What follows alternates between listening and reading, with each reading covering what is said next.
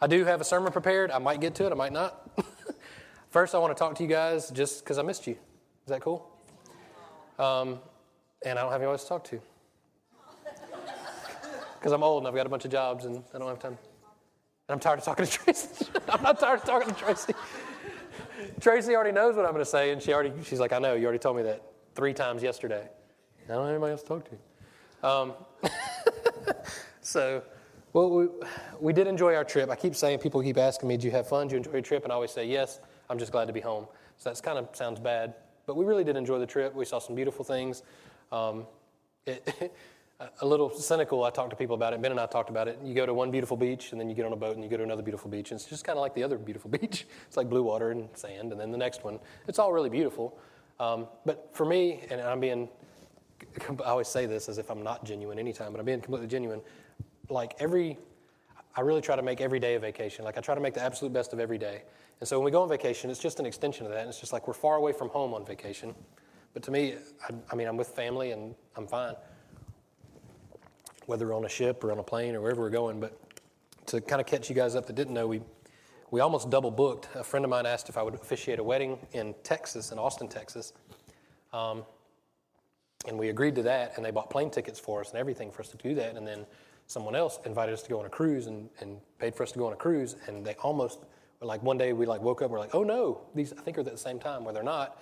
We just literally had to get off we had to get off the ship and then change a flight so that we could jump on a flight.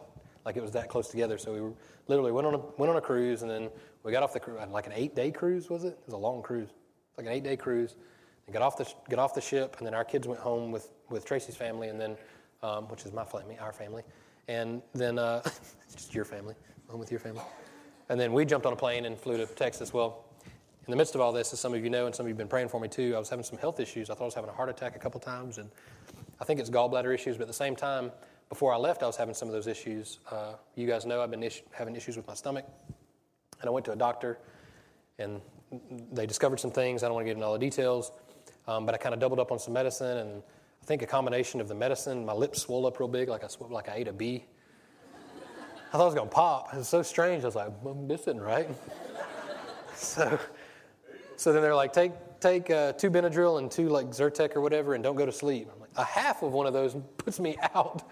Okay, because you might stop breathing and die. All right. So, Tracy's like, you okay? I'm like, okay. So, and then a week later, we're in Texas, and it did it again. So we thought it was one medication. It wasn't that medication. So I don't know. We still have no clue what it is. I think it was something. We're not sure. So my lips swelled up again.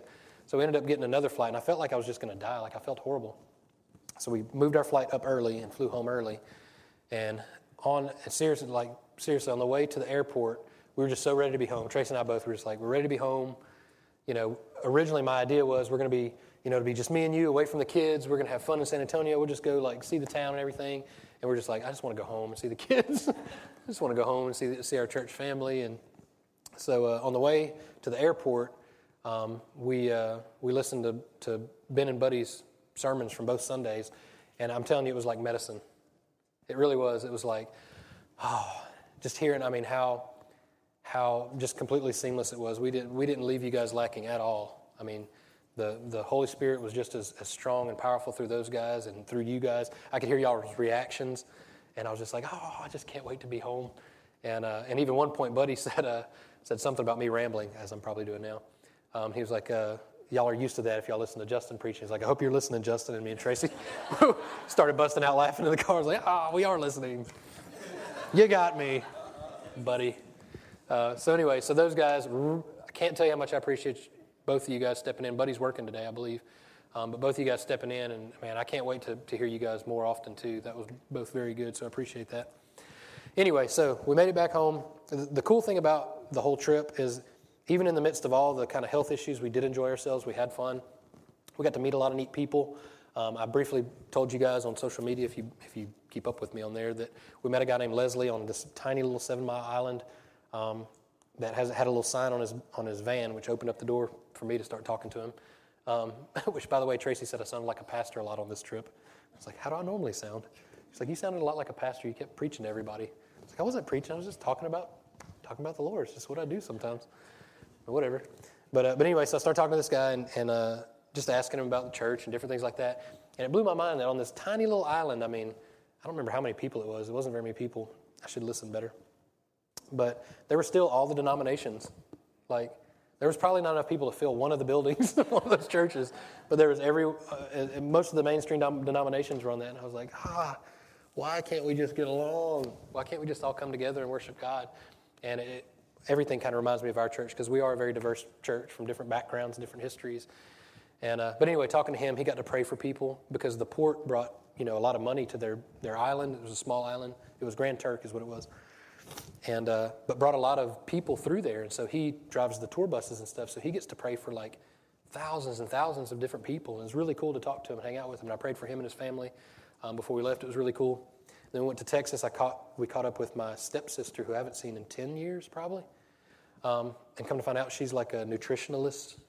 And so she began to help me with some of my stomach issues there. Stuff I already knew, but my body's been screaming at me, please stop forcing this garbage down my throat. And so my body's been telling me that for a long time. And like I said, after worship, I'm very hard-headed. And so the experience of about a 4-hour nightmare on the floor in the bathroom of the ship really said, you know what? Maybe I do need to change my diet a little bit. You know what? Body, I think you're telling me something. And so seriously, like the last few weeks, I've like gotten rid of, and I'm not trying to give you a health thing, but I've just gotten rid of a lot of the junk that I'd been eating and started eating healthier, more bland things, not specifically for some of the issues that I'm having. I'm not telling you to go eat bland everything. But for me, the last 2 days, and Tracy will tell you, I've been up and like, I've felt great the last 2 days. Have been so good. I think part of it's being home, part of it's prayer, and part of it is just eating better. Just being smart about what I'm eating. I know, bland food gets me upset too. It's just temporary. I think I'm going to get through it. All right. I mean, I'm going to continue to eat healthy, but not necessarily bland. All right. I digress. So I got to talk to her. Lots of people that I haven't seen in a long time. My friend's mom, her family, his family, some friends. We got to pray for a guy that had Parkinson's disease. Yeah, I mean, it was incredible because, I mean, we know somebody that's been healed of Parkinson's disease. This isn't third hand. We knew him. And so I got to tell her about them. We talked to them. They live in California. They've got a house for us. We're going to go visit them. They were like, man, if you guys come visit, because we've said we want to visit the West Coast. We've never been there. And they said, man, y'all are welcome to come. We've got a nice place. Y'all are welcome to stay. So we're like, we're not joking. We're going to come. We're going to come sleep in your house at some point. But anyway, her husband has Parkinson's disease, and we got to talk. I mean, spent most of the wedding was on a boat going down Lake Austin, and we spent most of the time talking to them. We talked to several other people, and but we spent most of the time talking to them, and it was one of those times where you're like, I don't want to be weird, but I really feel like I need to do this, and so we got to pray for him, and it was really cool. So we'll hopefully talk about that a little bit more later, not lately. But what I do want to talk about is a bit of an extension of what Ben and Buddy talked about. Both of them kind of touched on this subject and moved on to the direction that they were going, which was awesome.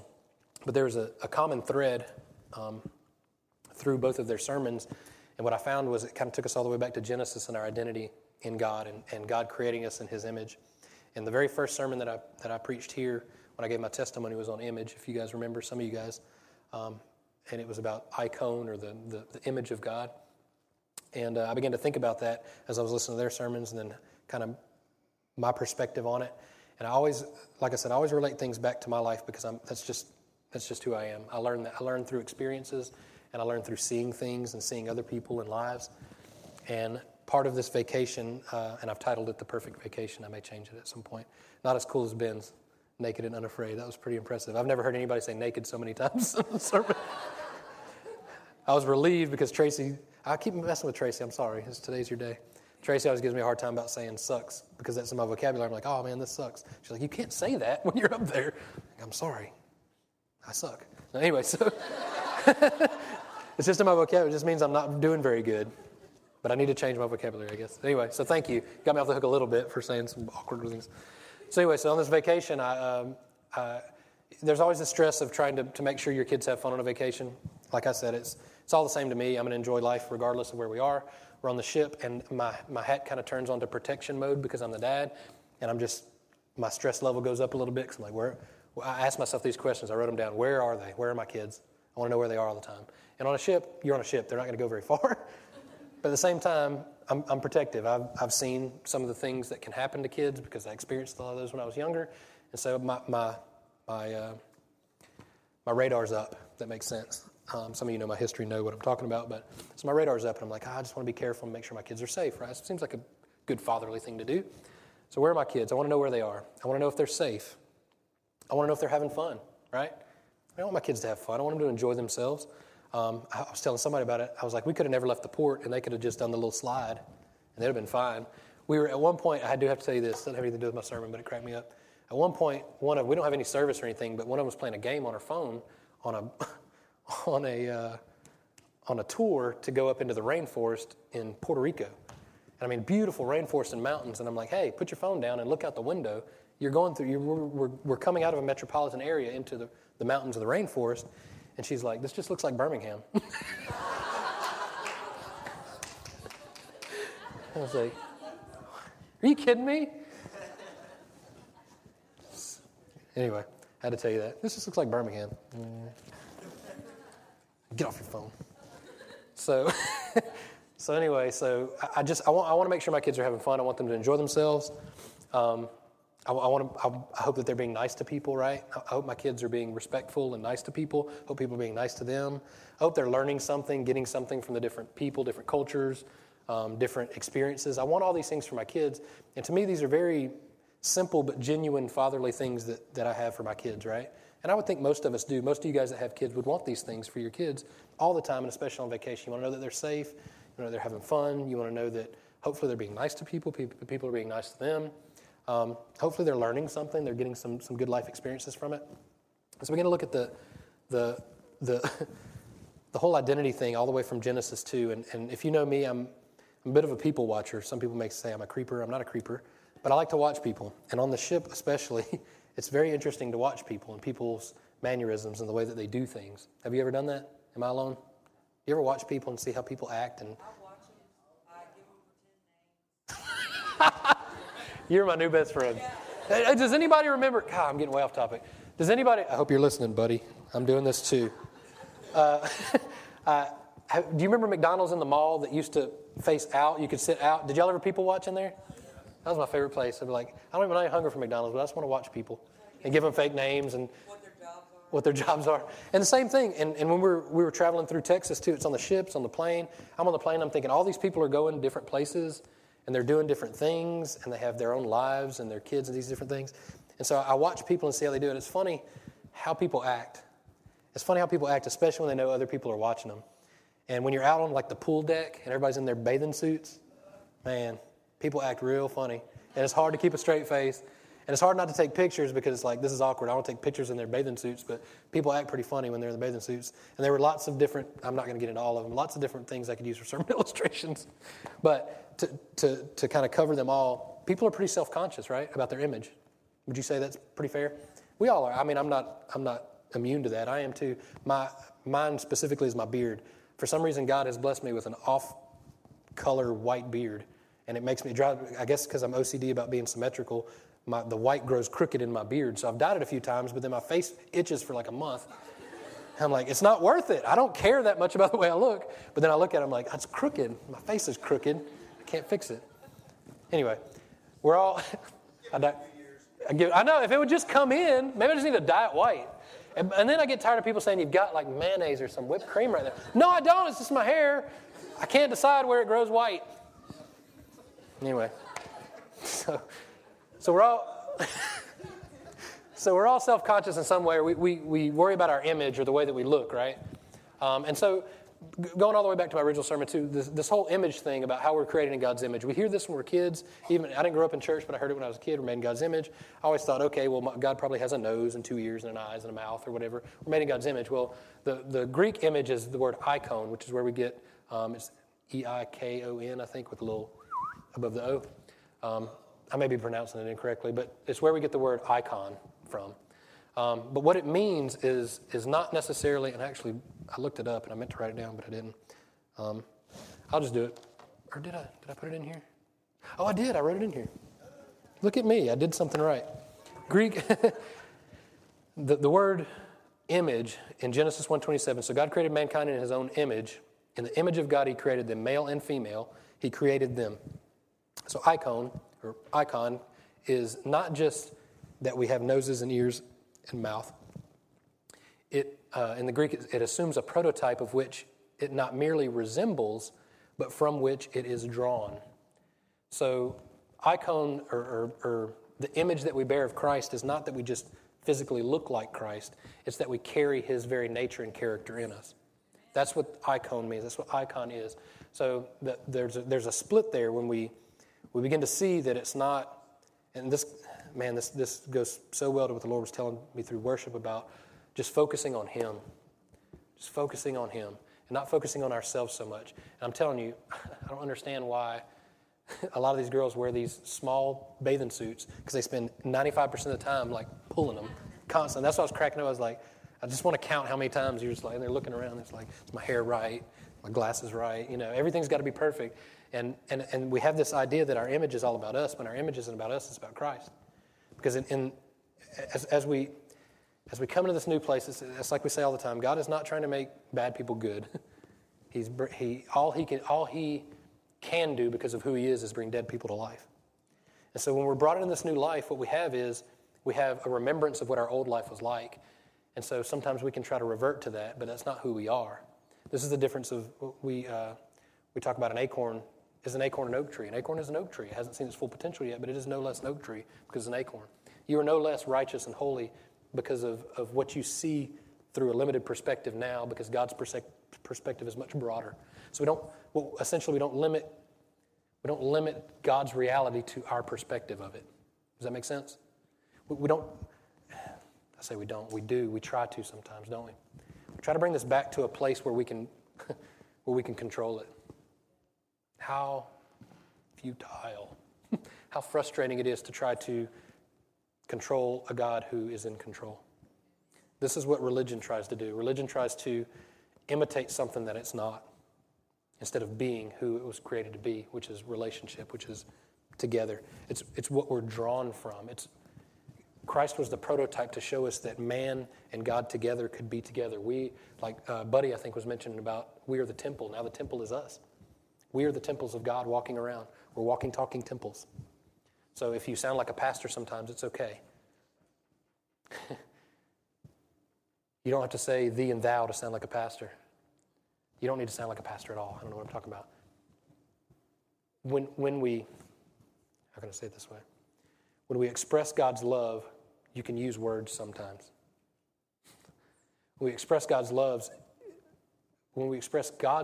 agape love, unconditional love, it is demonstrated in every area of our lives. Whether it's raising our kids, dealing with, in-laws or whatever, not anything wrong with in-laws, dealing with family, which can be even more difficult sometimes, dealing with work issues, with school issues. When you are in a relationship with the Father of the universe, everything you do flows from that place, and your character, your icon, your image, you bear that image all the time. You don't hang it on the door when you leave this place and then go out there and go, okay, well, I'm on my own now, and if I don't have the right worship song on or the right pastor preached to me this time or this specific thing, listen, we're not narrowing down God. That's why, same thing about, our church. I love our church. I missed being here so badly, but to hear the messages that were preached in here when I was gone was just so powerful to me. It was just so good. And it's just a testify of how good God is and how it's not about me. It's not about any specific thing or any specific type. And you can, and Ben even mentioned this too, we all have different personalities and different ways of speaking and teaching, and mine's going to be different than Ben's and Buddy's and Andrew's and anybody that comes in here and speaks. It's going to be different. There's going to be a different style or a different approach to things. And when we get to a place, especially when I look at those little 7 Mile Islands and all those different denominations, listen, if we could just get to a place, where we could see the most important thing as the most important thing and push all that stuff aside for the sake of love, then we would begin to see, I believe, a greater manifestation of the reality of the kingdom on earth. Because what would happen is, this is so powerful. I want to try to say it right. What I believe what will happen is, we talk about this perfect bride that Jesus is coming back for. Listen, if If we're inviting people, I'm getting on a soapbox and way off of what I want to talk about, but I have to say this because I feel like the Holy Spirit's leading it.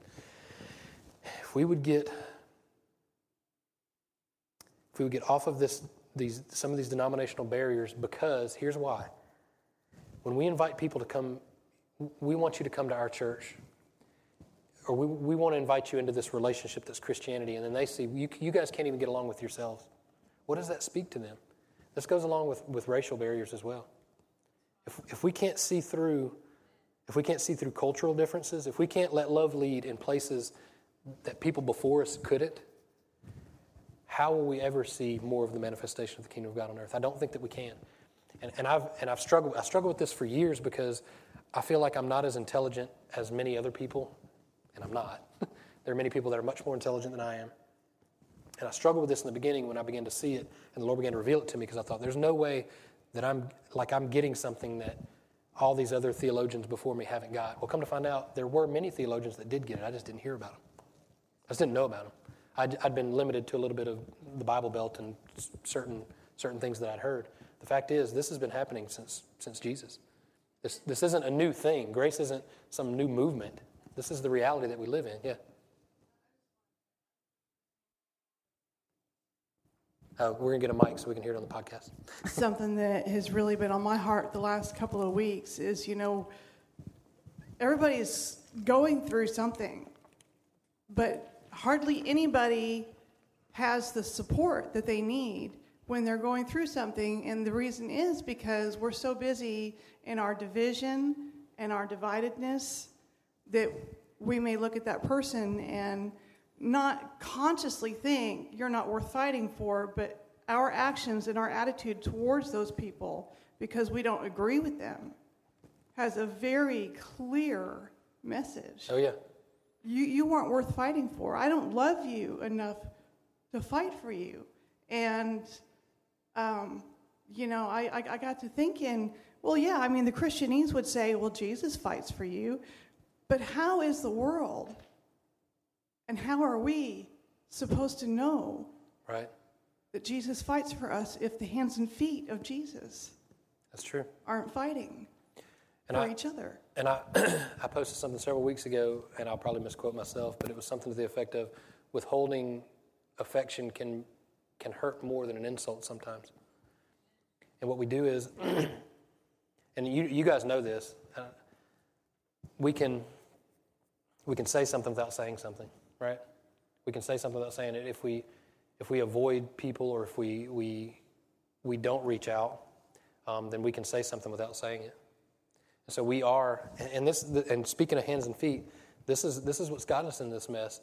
It's the eyes saying, "Man, feet, why don't you see like me?" Or hands saying, "Mouth, why are you always talking all the time?" You know what I mean? It's like that's the denominational barrier. It's like, why do you do it this way when we're doing the same thing, we're just doing it in a different way, right? Because it's good to hear, but sometimes we need to see, and sometimes we need to walk. So we have all these different gifts, and instead of them gathering and building sustenance in the church, they divide us. It doesn't make any sense at all to me. This is the very thing that should be strengthening the church is diversity. It's the very thing that divides it. It should be strengthening the church. When you have someone who is more outgoing, and is more passionate about certain things, man, that's a strength. And they may be weak in another area where another person may hold back and is not as outgoing, but their strength is in a different area. Listen,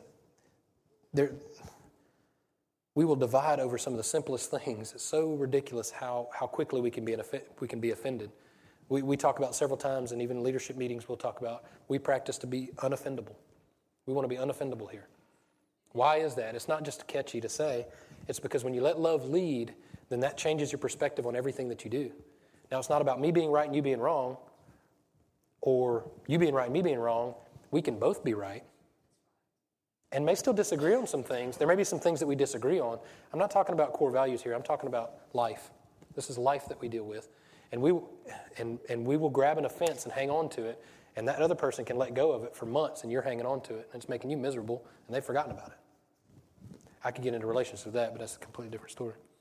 Don't hang on to that stuff. All right, I'm completely off topic. Image, but good. We need to talk about this stuff. what does God look like? We talk about image. Well, what does he look like?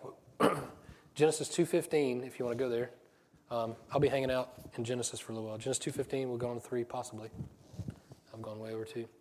Genesis 2:15 says, the Lord God took the man and put him in the Garden of Eden to work it and take care of it. And the Lord God commanded the man, you are free to eat from any tree in the garden, but you must not eat from the tree of the knowledge of good and evil. For when you eat from it, you will certainly die. So what happens when you eat from the tree of the knowledge of good and evil? You die. It's pretty simple, right? What happens when you eat from the tree of the knowledge of good and evil? What happens? You die. It's pretty simple. But the other trees you can eat from. Does it matter what branch of that tree that you eat from? Does it? Okay. I'll stop there. I'll elaborate in a minute. Genesis 3:1, I'm just skipping down. Genesis 3:1 says, now the serpent, this was after, God created man and woman in his own image, in his likeness. They're walking with God in the cool of the day. Everything's good. They have a good relationship. God commands them, hey, you're free to eat from these other trees, but don't eat from this specific tree of the knowledge of good and evil. Genesis 3:1 says, the serpent was more crafty than any of the other wild animals the Lord God had made. He said to the woman, did God really say that this is the beginning of the mess? Did God really say you must not eat from any tree in the garden? So he's questioning God's image, God's character right now, okay? He's saying, did God really say this? It's not about he's not even at the trees yet. He's just questioning God's character and his image and a trust issue.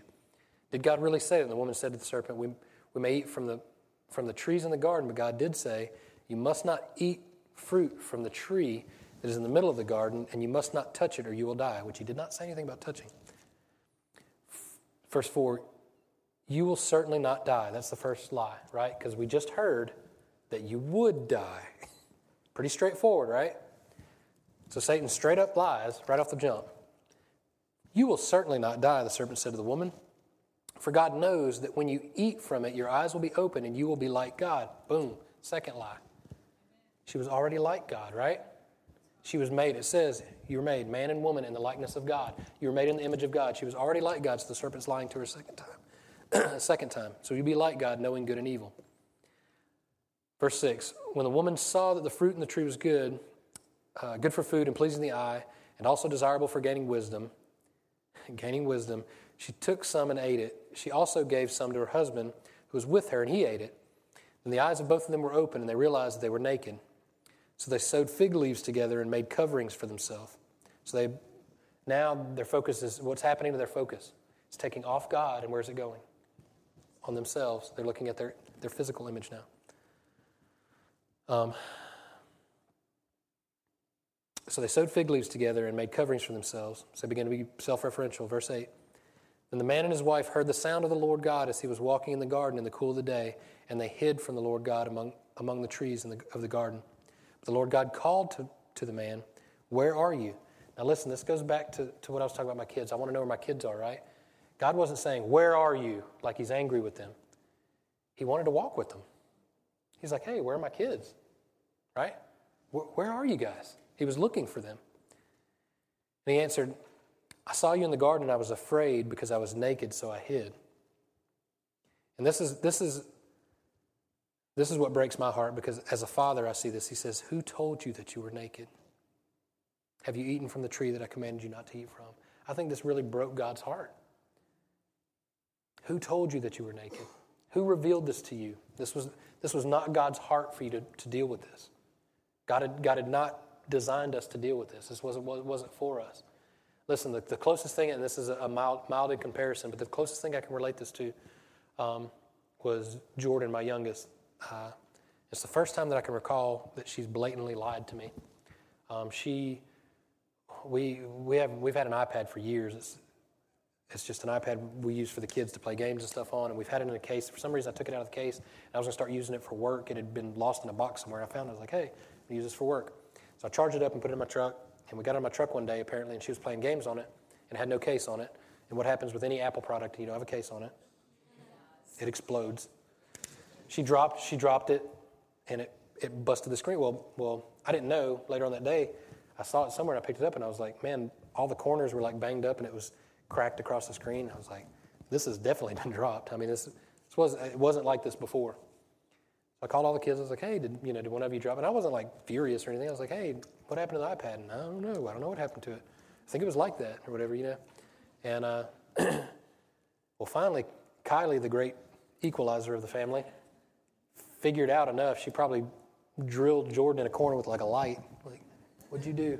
Came and kind of threw me some hints like, I think Jordan dropped it when she got out of the truck. I asked her and she laughed. And when she laughed, she like made this whole like drawn out thing. I was like, I don't know, I trust Kylie. She's pretty clever. So I was like, Jordan, hey, what happened? Did you drop the iPad? And you could see her just kind of, I was like, oh, she did. And I'd asked her before and she said no. I was like, oh, you lied to me. That broke my heart. I was like, I'm not worried about the iPad. It's old anyway. I mean, I'm not that concerned with it, whether it has value or not. That's not the concern. And I tried to explain that to her. Look, don't lie to me about stuff. Don't ever be afraid of me, especially to that point where you would lie to me about something like that. Her dropping it didn't break my heart, but the broken fellowship broke my heart, right? The trust that she didn't trust me, or she thought that whatever it was broke my heart. And I think that's what's the closest thing I can relate to that is this. God's saying, man, I don't want you to experience any distrust here. I want you to know that I'm good and I created you to be good. And I don't want there to be any barrier there. God's never wanted there to be a barrier there. He's never wanted that. The reason why it's important to see that is because if we think that Jesus is, for some reason, our theology that I've seen in many circles is that God is angry and Jesus is not. And like God is completely opposite of Jesus. And it's only because of Jesus. Well, it is because of Jesus, but God and Jesus are the same. It says, even in the beginning, we, Father, Son, Holy Spirit, He is a community of Himself. So Jesus isn't separate from God. God loved us from the beginning, and He loves us all the way through into redemption through Jesus. We have to see that from the beginning. So God didn't want separation at all. And so through this, He saw, okay, it broke His heart. Verse 12, the man said, the woman you put here with me, she gave me some fruit from the tree, and I ate it. The blame, here starts the blame game, yeah. Then the Lord God said to the woman, what is this that you have done? The woman said, the serpent deceived me, and I ate it. Blame, yeah. How quickly we don't take ownership of what's going on and what we've done, and they quickly did that.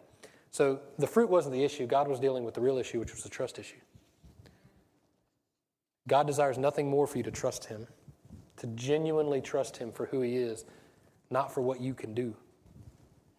Let me say that again. God wants nothing more than for you to know Him for who He is, not for what you can do or cannot do. Because doing is just a result of knowing. True knowing of who you are will change everything that you do. Let's look at these two trees. We have these trees that they eat from, that is the tree of life and the tree of the knowledge of good and evil. They eat from the tree of life, what do they get? It's easy. Tree of life produces life. The tree of the knowledge of good and evil produces death. God gives fruit freely. Did He charge them anything for this fruit? Did they owe Him anything for it? No. What did Satan have to do to try to convince them to eat the fruit from the knowledge of good? He had to try to convince them of something. He had to try to convince them that they needed to eat it.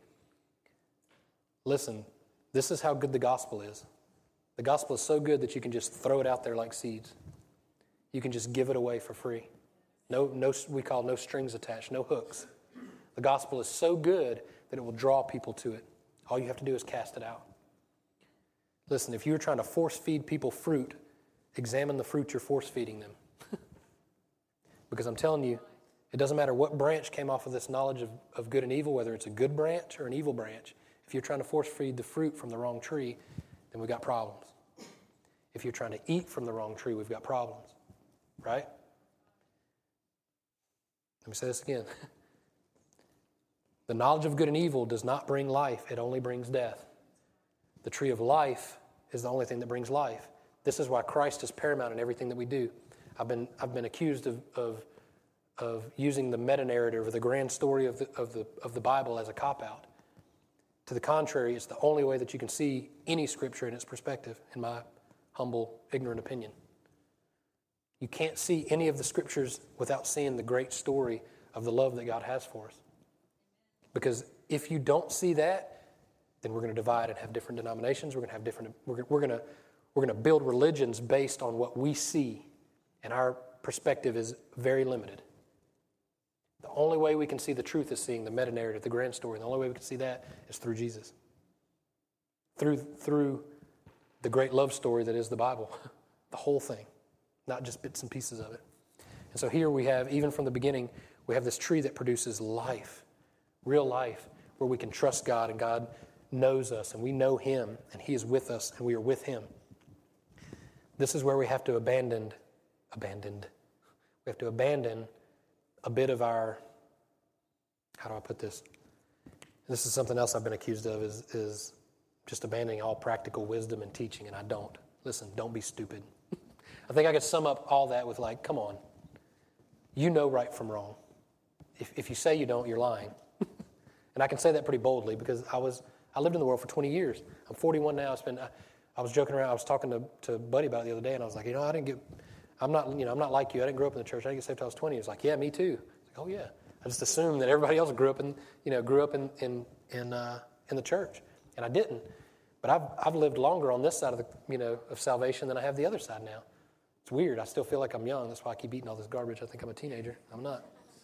I'm not young anymore. And so there are things that I see now. I've seen this so long that I can begin to try to explain things a little too much. Does that make sense? Or I can try to explain away things that are very supernatural. And with genuine Christianity, you're going to have some things eventually that you can't fully explain. I'm sorry. There are going to be some things that you can explain pretty clearly, and the Scripture helps us with that. But there are going to be instances, especially in life situations, where you're not going to have a complete explanation for everything.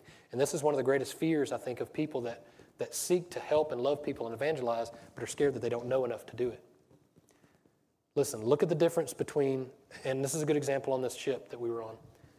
You see right about teenager years, sometimes even preteen, depending on what TV shows you let them watch, they'll start being more self-conscious. The kids in the pool, they didn't care. They could have their shorts on their head, and they didn't care. They was like, no, slide, whatever, right? This is the difference when we begin to grow up and begin to be more self-referential instead of depending on someone else, right? As we grow, we should be more and more dependent on the Lord. Children are all dependent. They weren't worried about if they were going to be safe, right? My kids weren't worried. They knew that I was looking out for them. They knew that I was going to make sure that they were taken care of. They knew that they were going to eat. They knew that everything was going to be okay. This is the real Christian life is like, okay, I want them to have these life experiences. The same thing I started at the beginning. I want them to have fun. I want to know they're safe. Listen, at the end of the day, I want them to know that I'm Father, I'm Dad, and I'm going to be there to take care of them. Listen, this is the real Christian life says, I want to learn things. I want to grow in knowledge. There's nothing wrong with knowledge. I want to have life experiences. I want to have fun. I want you guys to have fun. Listen, church can be fun. I enjoy church, right? I didn't always enjoy church. There was a time when I didn't enjoy coming to church. Lonnie heard some kids come and posted on the Facebook page, heard some kids saying, yay, we get to go to church. It's going to be so much fun. That's awesome. This is what it should be like. When you get in these instances and the Holy Spirit begins to lead you, it's not all uncomfortable. The Holy Spirit's not always leading you to go somewhere you don't want to go. We've talked about this before. You need to do this because it's uncomfortable. No. The Holy Spirit brings peace. I'm not going to chase that rabbit too far. But listen, let me try to get this back because I'm already going over it. Man, that clock is bright. That's like a countdown, serious clock. I know our other one tried to decapitate somebody. All right.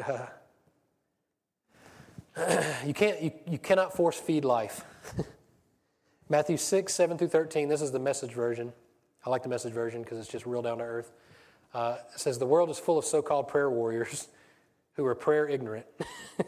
They're full of formulas and programs and advice peddling techniques for getting what you want from God. Don't fall for that nonsense. This is your Father you're dealing with. This is your Dad you're dealing with. Listen to this. And He knows better than you what you need. With a God like this loving you, you can pray very simply. And it goes on in the Lord's Prayer. Listen, with a God like this, you can pray very simply. I've actually had the opportunity to talk to a guy recently who has never read scripture or anything. It was a guy I bought a jet ski from a long time ago that rides motorcycles and stuff, and just kind of contacted me out of the blue. He's like, I don't know how to pray. I don't know anything about scripture. I just feel like the Lord's calling me. Started going to this conversation. I was like, hey, calm down. Settle down, buddy. And I think that's where talking like a pastor came from. We were joking around about it. I was like, Tracy, you're talking like a pastor. Anyway, I said, listen, the way you and I talk to each other, that's how you talk to God. He's just like he's a dad. He's a father. Don't be intimidated by God, because he wants to communicate with you. And with a God like that, and he already knows what is good for you, it should be easy for us to pray. It shouldn't be a stressful thing. So we come back to identity, and I kind of want to get to the end of this verse, but I want to kind of start where it talks about the first and second Adam. First, and I'm going to wrap up here, and I'm going a little bit over. 1 Corinthians 15:45 says, so it's written, the first man, Adam, became a living being, the last Adam, a living spirit, a life-giving spirit. The spiritual did not come first, but the natural, and after that, the spiritual. The first man was of the dust of the earth. The second man is of heaven. As was the earthly man, so are those who are of the earth. And as is the heavenly man, so also are those who are of heaven. And just as we have borne the image of the earthly man, so let us bear the image of the heavenly man. Do you see the contrast here? You've got the earthly man, which was Adam, who fell, and then the second Adam, who is Jesus Christ, who is heavenly. So now we have an opportunity. We're not going to live from the earthly man, because that would be stupid. That would be dumb. We're going to live from the heavenly man. So now what does that make us? Heavenly. This makes us heavenly. We talk about what is holy now. You're holy. Everywhere you go is holy. You bring it with you. It's like a super portable temple you are.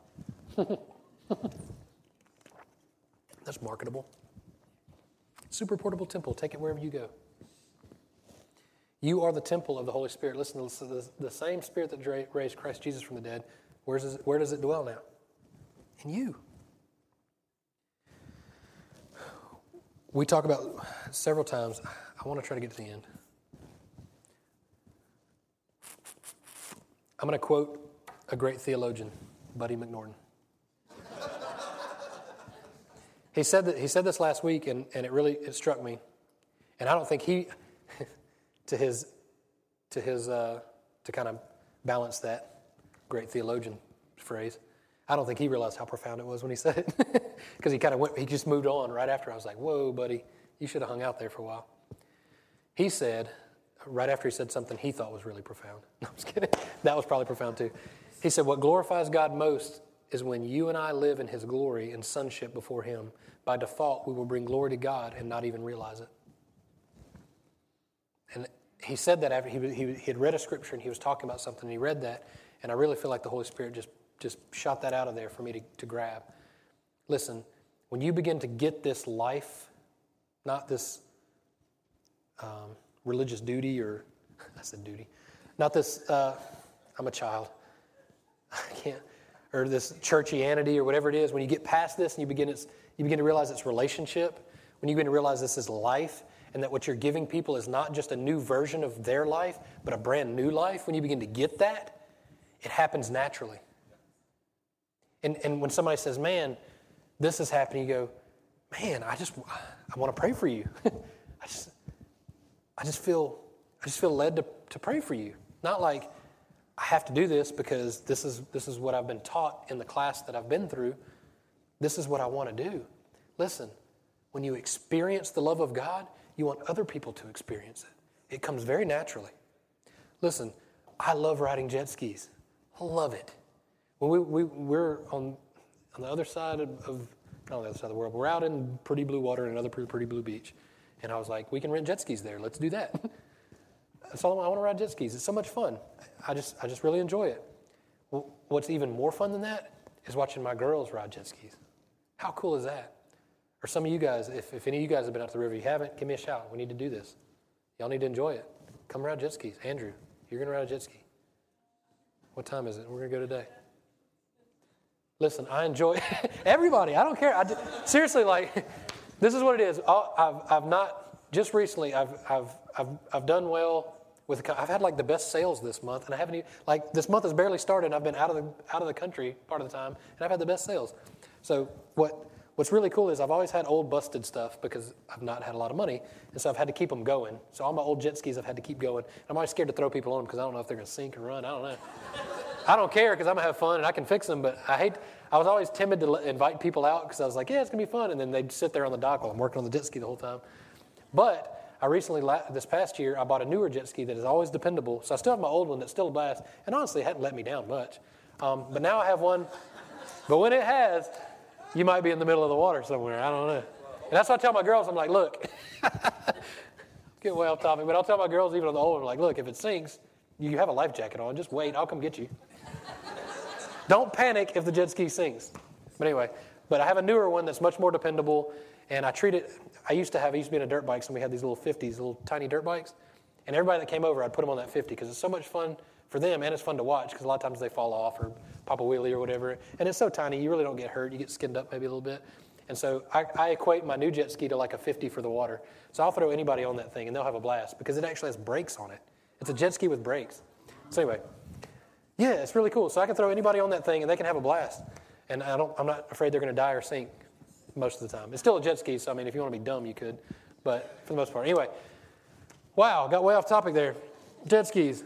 I enjoy seeing other people enjoy that. It's the same way with the Holy Spirit. When he begins to bring bubble life in you, whether you're on a jet ski or in a supermarket or wherever you are, you're just happy to be fellowshipping with God all the time. And when you see other people that either don't have that or struggling with that, all you genuinely want to do is help them. It's just a natural byproduct of this relationship. Listen, you hang out with someone long enough, you'll pick up their traits. Your mannerisms will change. Your language will change. You'll say things you didn't used to say because they say it. It's the same way with God. We're hanging out with God all the time, and when he begins to see things, you go, you know what? Now I see. I never saw that before. You're right. I need to do this. Or not even listen. I don't want to try to narrow that down. I don't know what it looks like. This is what freedom does for you guys. It may be cut somebody's grass. It may be give somebody a hug. It may be compliment someone. Guys, be careful with that if it's a female and you're married. Compliment appropriately. There's a fine line there. You'll know the difference. Be nice to people. Like, this is a simple process. When the Holy Spirit leads you, you do it. He leads, we do. Not the other way around. We don't do things to try to get him to do what we want. That's what the Message version was so clear is stop trying to twist God's arm into doing things through manipulation and these plans and these schemes that you have. God's already doing stuff. Just get involved with what he's doing. It's better than what you're doing anyway. Nah.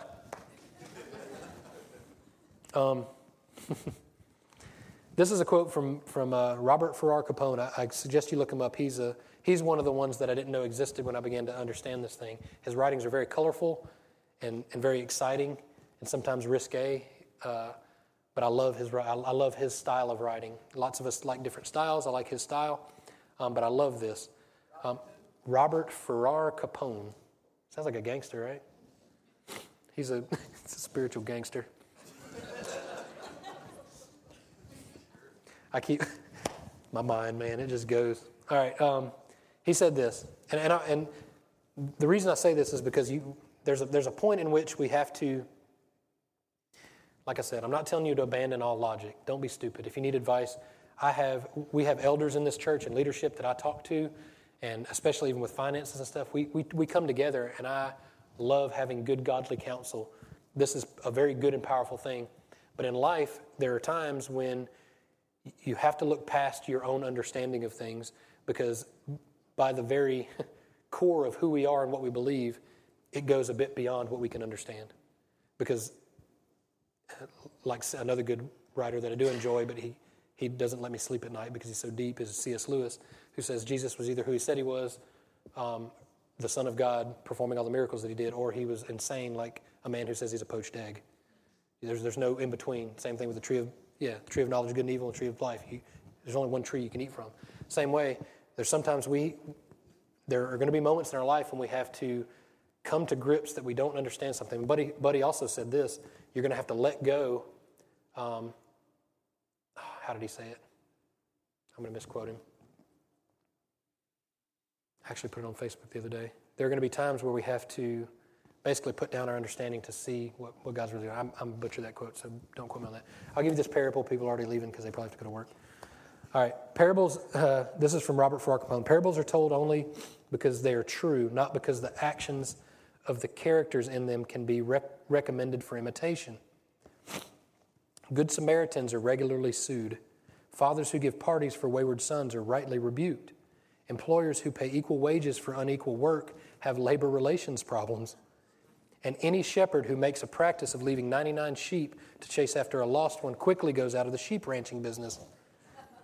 The parables are true, listen to this, only because they are like what God is like. Not because they are models for us to copy. It is simply a fact that the one thing we dare not under any circumstances imitate is the only thing that can save us. The parables are, one and all, about the foolishness by which grace raises the dead.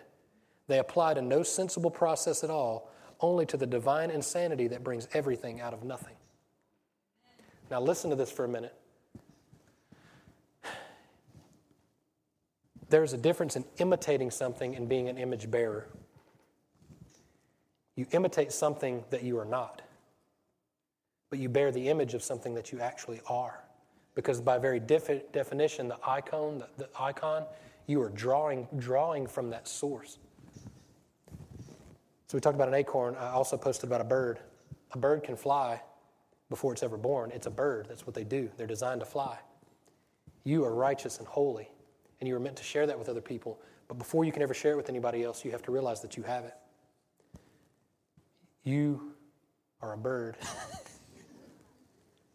even if you're not flying yet. So even if the outward manifestations aren't present yet, that's inside you. If you've accepted Christ in your heart will begin to produce these things.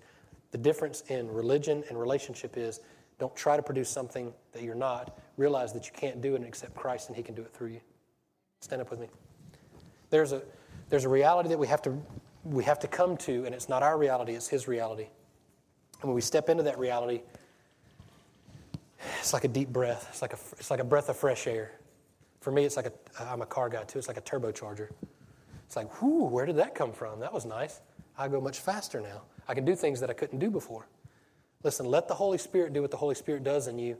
And when you operate from that place, you'll be much more at peace than when you're stressing out about things that you can and cannot do, because He will let you do things that you couldn't do anyway. Father, we love You and we praise You. Lord, as we leave this building, we used to have churches that said the church has left the building. And so, Father, as we leave this building, that's what's happening. The church is only dividing long enough to just spread the good news. And we'll come back together next Sunday and celebrate. And we give testimonies in this place, Lord, and we hear from different people. Father, work and move in us. Holy Spirit, just stir us up in every situation that we come into. Lord, help us see that we live from that place. And Father, just as grace has shown us, we live from glory to glory. And so it's not I win and you lose, but we all win. Because we get to see brand new sons and daughters brought into the family of God. So Father, we thank You for that. Seal in our hearts and just remind us of that joy every moment of every day. In Jesus' name, amen.